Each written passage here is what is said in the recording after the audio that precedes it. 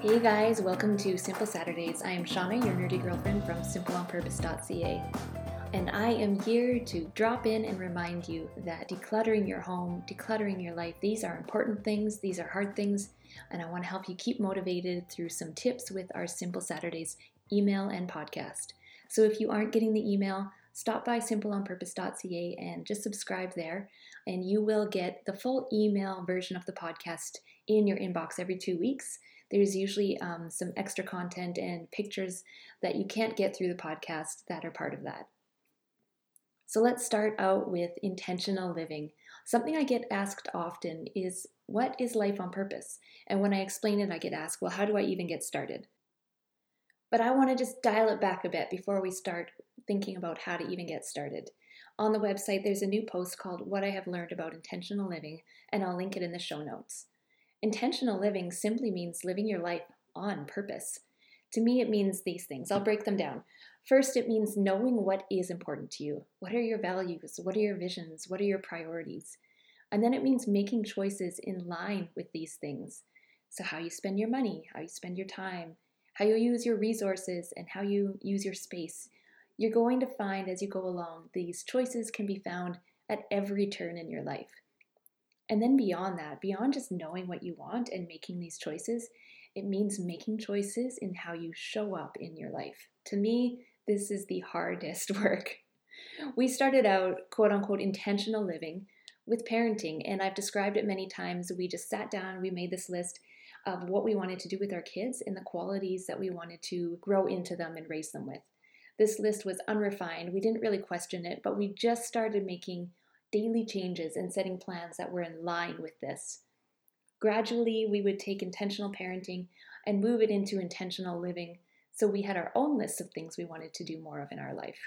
For me, I was struck one day with how complacent I had been with my life, and I was just washed over with this realization that nobody else is going to do this for me.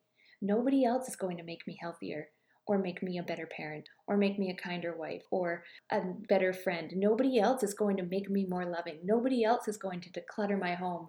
Nobody else is going to do this work but me. Ugh, right? It's just, can't I just keep being a victim and being complacent with my life? So over the past 5 years, I have worked at living my life on purpose, and I have learned these 5 things. The biggest thing I've learned is I'm not a victim. If crappy things have happened in my life and I'm having a crappy day, I still get to decide how to show up. I use God's mercy to guide me in my daily life and His grace to sustain me, but I am still the leader at moving forward in a positive direction. I am not a victim of my life, and I lived for many years like I was. The next thing I've learned is intentional living doesn't come naturally, especially when it came to intentional parenting. It was so hard for me to move to a place that felt so foreign for me, to let go of my control and my routines and my comfort and just making decisions that were in line with how we wanted to parent. That work was really hard. It was the worst, and I didn't enjoy the process of growing into it at all. So it doesn't come naturally. Think about the life that you've lived for the past 30 years, all of the habits and the mindsets and the decisions, they brought you to where you are right now. And you can't just say, wave a magic wand and now I'm living intentionally and I'm a brand new person. No, for me, I experienced a lot of wrestling with autopilot, a lot of facing my blind spots, and a lot of being really uncomfortable. So it doesn't come naturally, but it doesn't mean you're doing it wrong. It just means you're changing. And changing is something that you will see as you get into intentional living. The fun thing about it is every year when we sit down to set out our goals, they're just shifted a little bit.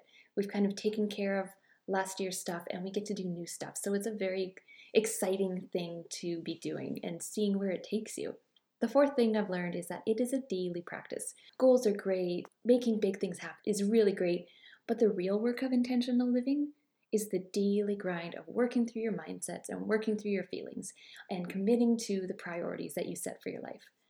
As a mom and a wife, this is the hardest work for me, is that constant assessment of my mindsets and my feelings and not just dumping that onto everyone around me. Living intentionally means I'm choosing how I want to show up every day. It is daily practice.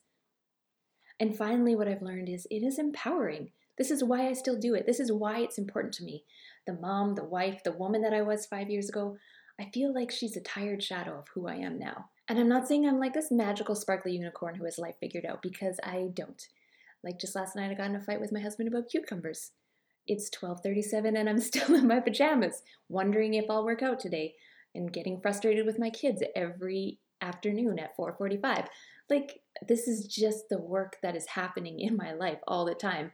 But I feel like I've gotten to know myself better. I feel like I'm more myself than ever. I feel lighter in my home. I feel inspired by the things that motivate me. And I feel like I can handle tough things. It is empowering.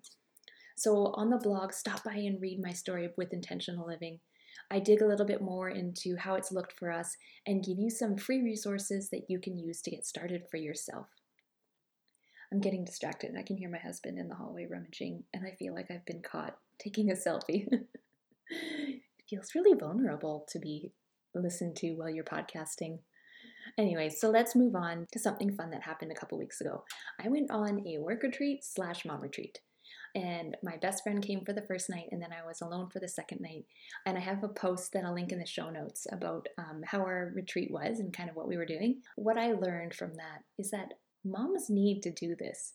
And for me, thing that moms would benefit from is you get work done and you get to rest. So I've said it before that moms need quote unquote office hours.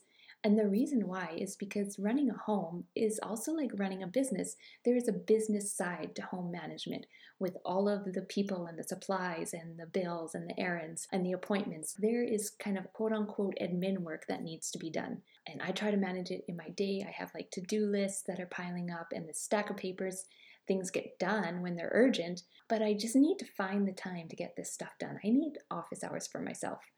And my kids, they're 7, 6, and 4. So I can sneak away for a phone call or an email or whatever, but the 4-year-old's going to find me. And he's going to invade my personal space. It doesn't always work.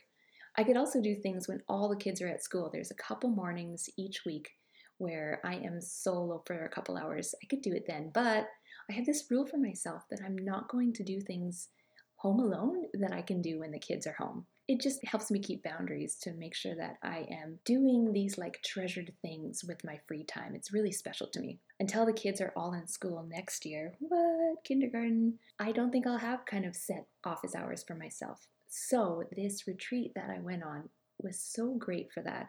It blocked that time away where I could focus on the to-do list, focus on the errands, and get some rest and recharge in there. So check out that blog post. I've got a few tips on how to plan out a retreat. Even if you're on a budget, even if you feel like it's not going to be manageable for you, there's ways to make it work. And finally, I want to talk about food. So one thing that we have just kind of grown into in our daily life is sticking to what I call a food uniform. The same thing every day. So for breakfast, we always eat the same things: whole grain toast, peanut butter, and jam. Sometimes I put bananas on it, sometimes I put hemp hearts on it. It's the same. And for lunch, I eat kind of the same 3 things. I'll eat a grilled cheese and salad, a grilled cheese and soup, or I'll take everything in the fridge and make a quesadilla. I will eat taquitos if they are on sale. But otherwise, having this set kind of menu for ourselves, it just takes the brain work out of everything. I don't have to think about it. I just buy the supplies and I make the food. I buy the supplies, I make the food. And I don't want to become like this cooking robot who feels lifeless about food. That's where dinner comes in. Dinner is fun for us. It's different. We make a plan around it. And then sometimes we just keep it really simple, like a peanut butter and jam sandwich and a smoothie. Like that's just what life is calling us to. Something that we made last week that I wanted to share with you was a sausage and yam and kale hash, and then some chocolate chip sour cream scones. So I've linked that in the show notes. And don't be intimidated by scones. This recipe is so easy. Anybody can make scones. And then you feel all like fancy and British and such. Well, that is Simple Saturday for today. My Fitbit keeps sending me motivational messages to get my butt in gear, so I'm going to go eat some lunch and get on with my day.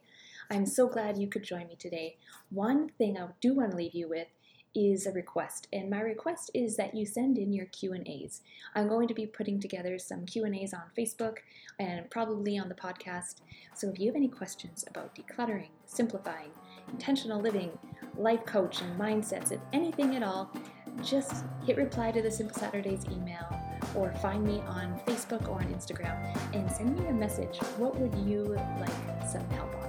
What can I answer or help you out with? All right, have a great Saturday, guys.